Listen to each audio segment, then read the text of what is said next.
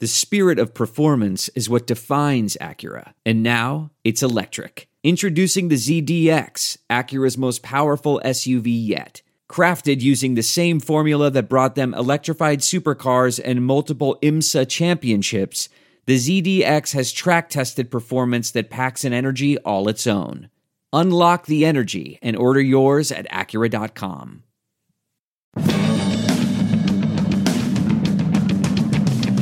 Steelers! Go Steelers! Say go Steelers! Go Steelers! Yeah, yeah, yeah, yeah, yeah, yeah, yeah, yeah. Welcome to the Steelers Outpost Podcast, June 24th, 2018, episode 44. Once again, it's Tom from the Washington, D.C. Outpost and Nick from the Houston Outpost.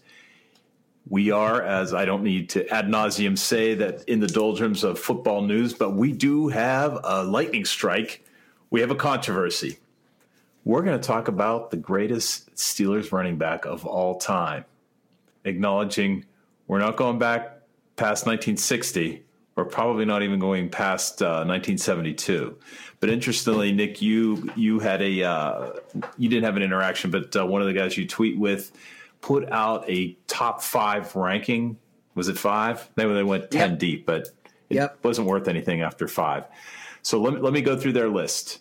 Number 5. Real quick, before you give the list, just give us a shout out. It's at Steelers Wire. I think they do they're part of the USA Today click, if you will. Their site is steelerswire.usatoday.com. So give them a little credit for kind of almost generating this discussion for me based on releasing a list that I was appreciative of. I thought it was thorough. I also thoroughly disagree with it, but we'll get there when we get there. So, yeah, why don't you give the listeners the list? We do want to thank the guys over there for generating an idea. Otherwise, we'd be talking about the font size of the new uniform numerals. So at number 5, they have John Henry Johnson, a man condemned to anonymity because he just was a man on a team of boys, underachieving boys. Yeah, I don't have a problem with that one, though. This is really interesting. At number 4, they have Lev Bell. Wow. Okay. I don't know if this is going to be even a bigger wow, because at number 3 they have Fast Willie Parker. Love Willie Parker. Okay. Now, I know everybody else is going to guess number 2 and 3. I don't know if you're going to know the order, but at number 2, Jerome Bettis. Mm-hmm. And at number 1, the franchise-changing, immaculate reception receiving, bearded Italian wonder, Franco Harris. The rare black I'm Italian. not sure I would – I'm not sure I dispute. I thought he was Irish for the first 2 years. I didn't see many games as a child. But I think these guys all probably belong in the upper echelons of ranking of running backs. I do love Willie Parker up there. I just I don't think either one of us agree with this ranking. No. So the Willie Parker and let's put it this way. Here they said this list is the best Steelers running backs. They didn't say favorite.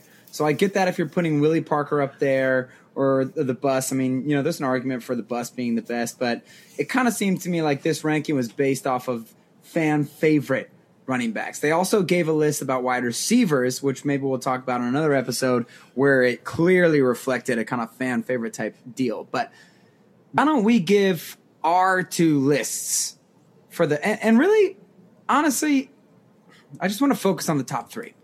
But I'll give you my list, and then you can give the listeners your list. But my number I'm in charge. Can I just add a little framing to this? Because this list, I think, looks at careers. My list is based on the same number of years that 5 years that Lev Bell has played for the Steelers. So I'm not sure how to compare careers of 10 years. Right.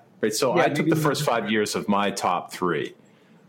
So there's no accounting for a team's era, the coaches, the playing style. I mean, let's face it, the passing game has overtaken the running game. So Yep. I personally just looked at statistics of the premier Steelers running backs for the first 5 years. So having said Okay. that, let's let you roll. Well, I'll give you my top 3 because I don't think the top 5 to me is even what I want to talk too much about. But if we do want to do the 5, I'll give number 5 to John Henry Johnson, or Barry Foster would be the other guy I would use. Number 4, I don't know if I would have Willie in there. He might, because Willie Parker was a very good running back for a very short amount of time, but he was never like a top 5 running back in the league. Barry Foster had a really good season for the Steelers, and John Henry Johnson, same thing. So I might leave Willie off that list and use Foster and Henry Johnson in those 4 and 5 spots. Number 3, I'm putting the bus. Hall of Famer Jerome Bettis, one of the most legendary, beloved Steelers of all time. He's my number 3 running back. Number 2, I'm putting Franco. Again, same thing. You were right. Franchise changing. Especially when you talk about Mean Joe Green and Franco. Those were the real 2 changers of the Steelers' fortune. Granted, they had those unbelievable draft classes in the early 70s, which resulted in Hall of Famers at basically every single position. But those 2 guys were the heartbeats of each side of the ball. And then, of course, I'm going to digress for a second, but Terry Bradshaw, just criminally underrated as a quarterback, and especially as a big game quarterback, because he's the one who really stole the show in those Super Bowls. But Franco's my number 2. And number 1, and I don't even think there's a question here, Le'Veon Bell. Le'Veon Bell, to me, is not only the best running back the Steelers have ever had, but he's potentially the best offensive player. And he would be fighting with Antonio Brown for that title. And then after that, I think you would say you get into Ben, and then maybe Franco after that.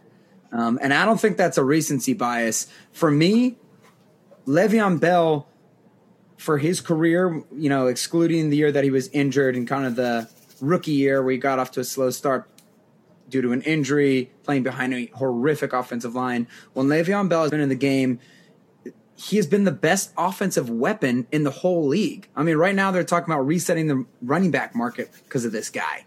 And yes, I know there are some big guys coming up with Ezekiel Elliott and Todd Gurley for contracts, but really the running back market is going to get reset because of what type of leverage Le'Veon Bell has.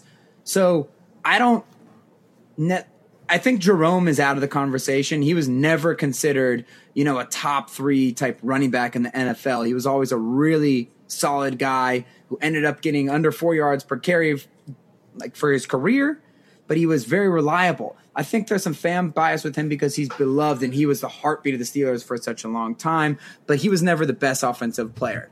Last thing I guess I'll say with Lev before I turn it over to you is, yes, the game has changed and it incorporates more receiving, which he's helped to revolutionize, but Le'Veon Bell is barely in second place all time, almost in first place with the great Jim Brown in terms of total yards per game. The guy gets 150 yards every game. He's almost at that number. That's what you get from scrimmage with the mix of the running and the passing.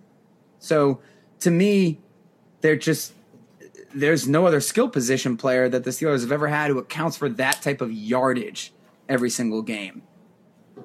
And that to me is hard to argue with that number. Although I understand that the numbers don't always. Did you rest your case?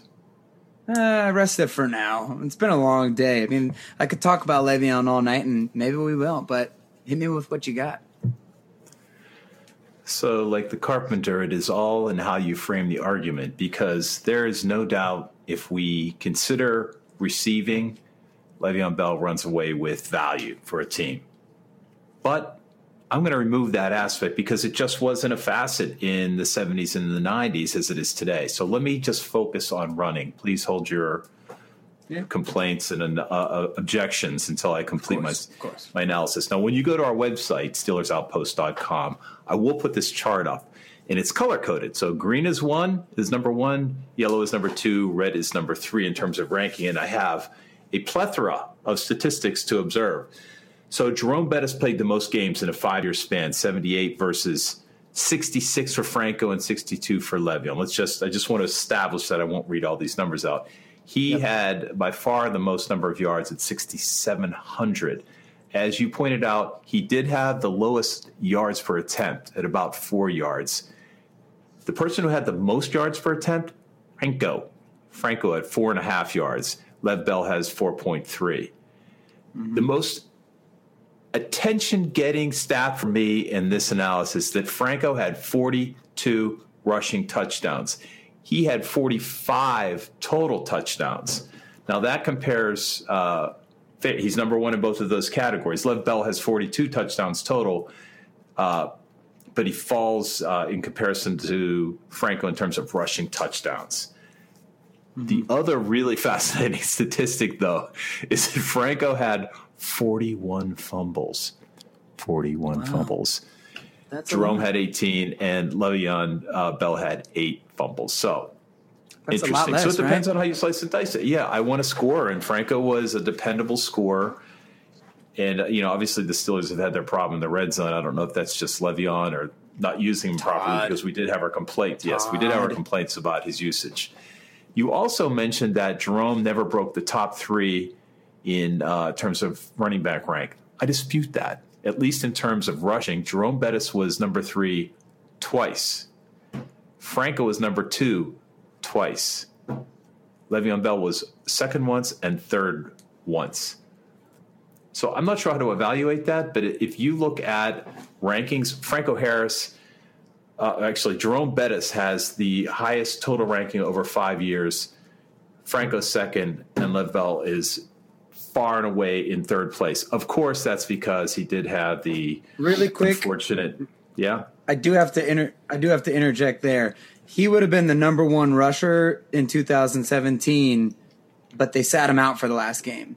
And the year prior, he would have been the number 1 or number 2 rusher. In 2016, he would have been number 2 behind Ezekiel Elliott, but he sat out the last game. So I don't think those rankings are necessarily indicative of where Lev actually was. He was so good that their team got a 13-3 record. He didn't even have to play the last game. And as far as Jerome Bettis hitting top 3 rushing marks, yes, he hit those yardage totals, but I don't think there was ever a point in his career where he was considered a top 3 running back. I think he was always a good running back, and that's subjective to agree, and some people might remember or some people might not. But Jerome was always a solid back. He was a Frank Gore type of back. He was never Emmitt Smith or Marshall Faulk or Edgerrin James or LaDainian Tomlinson. He was never mentioned in the same breath with those guys. He got a ton of carries. And the last thing I'll say before I turn it back to you here, in terms of the touchdowns, that is a telling stat, because scoring touchdowns isn't art, but I think we all know that Terry Bradshaw and Lynn Swann weren't really hawking touchdowns away from Franco Harris. I mean, Ben is the one who's charged to get the ball in the end zone in this day and age in the NFL. And like you said, we have a lot of complaints where Lev doesn't even get the ball in the red zone half the time. So I think those numbers are a bit deceiving. Because he has 35. But live by the sword, die by the sword. That's my point about the style of play. Yeah, maybe Le'Veon was denied some touchdowns because of the Steelers' play selection. So Franco and Jerome suffered in the passing game because that just wasn't part of the game back then. But just we know Jerome wasn't going to be a factor in the passing game regardless. Oh, that hurts. But the fact that Le'Veon could have been number 1 instead of number 3 does not affect his total number in ranking. What really screwed him up is his undependability, shall we say, in 2015 and somewhat in his rookie year, his injury and his untoward fate because of some off-field issues. But that didn't really the suspensions didn't affect him. The number 35 ranking in 2015 was because he missed this whole half of a season. Yeah, that's my point. So, but you picked like they weren't injured in any of those other years. This is just a coincidence because we're only picking a sample size of 5 years. Like if I wanted, and Lev has only played for 5. Yeah, that's why I picked it. Their first 5 years in the league. That's all I have. I can't compare Franco's total record to Le'Veon. Yeah. I'm limited to what the numbers say. I do have a CPA. I don't. So, I mean, I got a CTU in terms of the numbers and the Excel charts. This thing is really beautiful. And I hate Excel charts, and I'm enjoying it. So you guys need to take a look at it on SteelersOutpost.com. We've both made the same point kind of about how numbers can be crucial and critical towards determining how you can rank players. And I think some of those numbers, like the yards per carry, average yards per carry to me is one that kind of transcends because, you know, whether you get more carries or less carries is like how much do you pick up on a daily basis or whatever. And you can even say that yards per game, it's like, well, it's a little bit weird because they used to get a lot more rushing yards per game. But now in Le'Veon Bell's day, there's just a lot more offensive yards in general. So we also agree that they all come with an asterisk. My point, I guess, is a subjective, and I'm biased because I didn't get to watch Franco Harris play.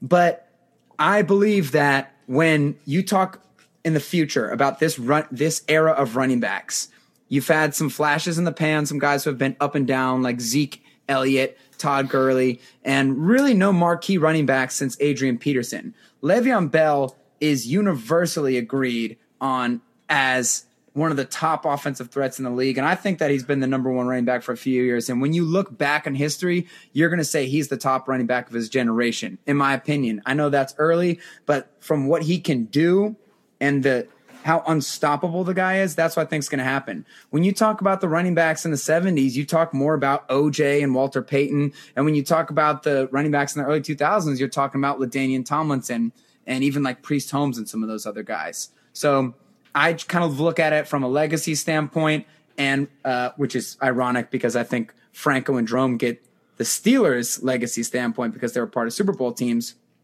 And I just look at it in terms of Le'Veon Bell is an unstoppable force with what he can do in both the running and the passing game. And I know that the passing game wasn't part of it back then, but I don't care. Well, of course you don't care because your winning argument is if you keep the passing game in. We wouldn't have an argument if we kept the passing game in because I agree with you. That is the guy I would take for my team if we consider all statistics. I was just talking about rushing. If we did what you want to do, we wouldn't be talking tonight, and we wouldn't have a podcast, would we? We'd be talking about the Steelers rookie class going out to Children's Hospital, doing puzzles with the children, going to Kennywood Park, riding the Thunderbolt, and getting to know each other, 99% of whom won't be there on September 1st. Anyway, I'll just leave you with two things. Franco Harris, in his rookie year, had the most yards per attempt at 5.6. Jerome Bettis, he's a workhorse. 4.5 yards was his high water mark for the Steelers. Lev Bell almost hit 5 yards a carry in 2015. So, I agree with you. Productivity-wise, we can argue all day long. It's how you slice and dice the data. It's just Franco is iconic. Lev Bell, the story has yet to be written. How durable is he? That'll be the question. And, again, errors count. He won't be on the Steelers again next year, so we won't actually be able to say with definitiveness, sorry. The truth hurts. I know, we're losing our best offensive player in the history of the franchise. I know, but now we have James Washington. Oh, he can play running back, I guess. I think so. Well, who's Jalen? We have Jalen. Yeah, Jalen The Swiss Army knife. Right. The Swiss Army knife, yeah.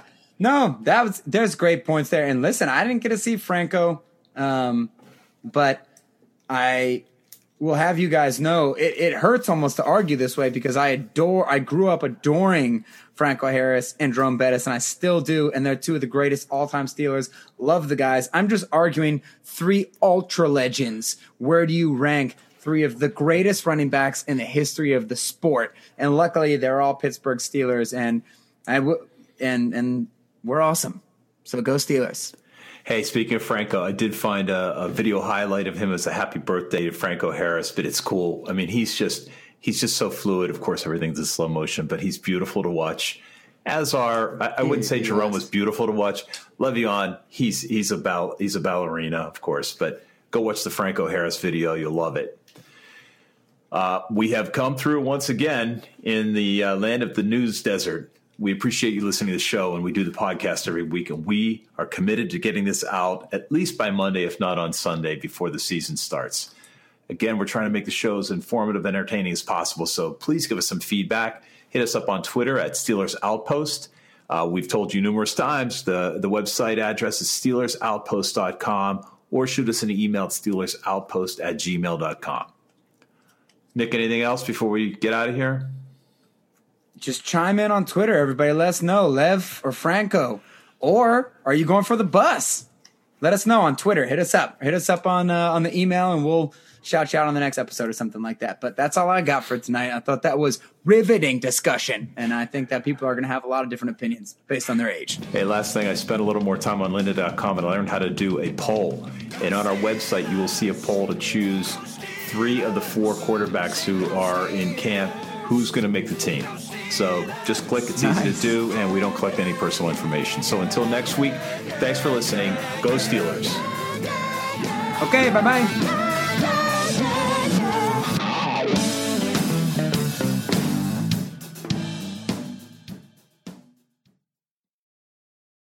There's no distance too far for the perfect trip.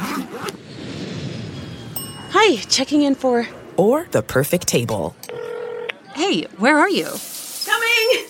And when you get access to Resi Priority Notify with your Amex Platinum card... Hey, this looks amazing. I'm so glad you made it.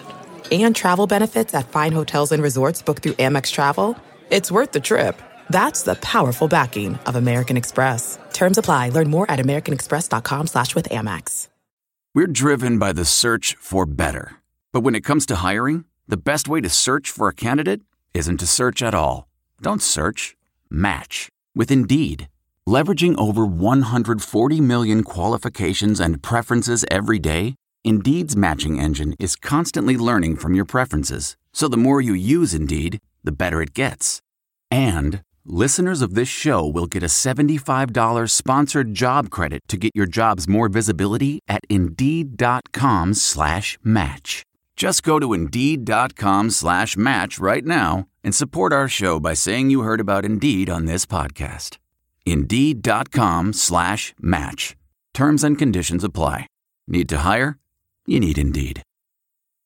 I want to tell you a story. It's a story about a scandal, broken relationships, gossip, rumors, money, corporate rivalry, and a broom. A performance-enhancing broom. My name is John Cullen. I'm a comedian, podcaster, and for 20 years, I was a semi-professional curler. And I want to tell you the story about how a single broom almost imploded the 500-year-old sport of curling. We felt like we were bringing a knife to a gunfight. It's the story of a superstar and his fall from grace. Well, I was being dragged through the mud. It's the story of 2 brother entrepreneurs with a dream. I said, that's great news. It's a story of intrigue. I still don't understand why we want to keep his name secret. The full story has never been told, so I'm going to tell it. Broomgate, how a broom almost killed curling. It was a year I'd like to forget. To listen to Broomgate, search for Broomgate in your favorite podcast app. That's all one word, Broomgate. What makes a life a good one? Is it the adventure you have? Or the friends you find along the way? Maybe it's pursuing your passion while striving to protect, defend, and save what you believe in every single day. So what makes a life a good one? In the Coast Guard, we think it's all of the above and more. But you'll have to find out for yourself. Visit gocoastguard.com to learn more.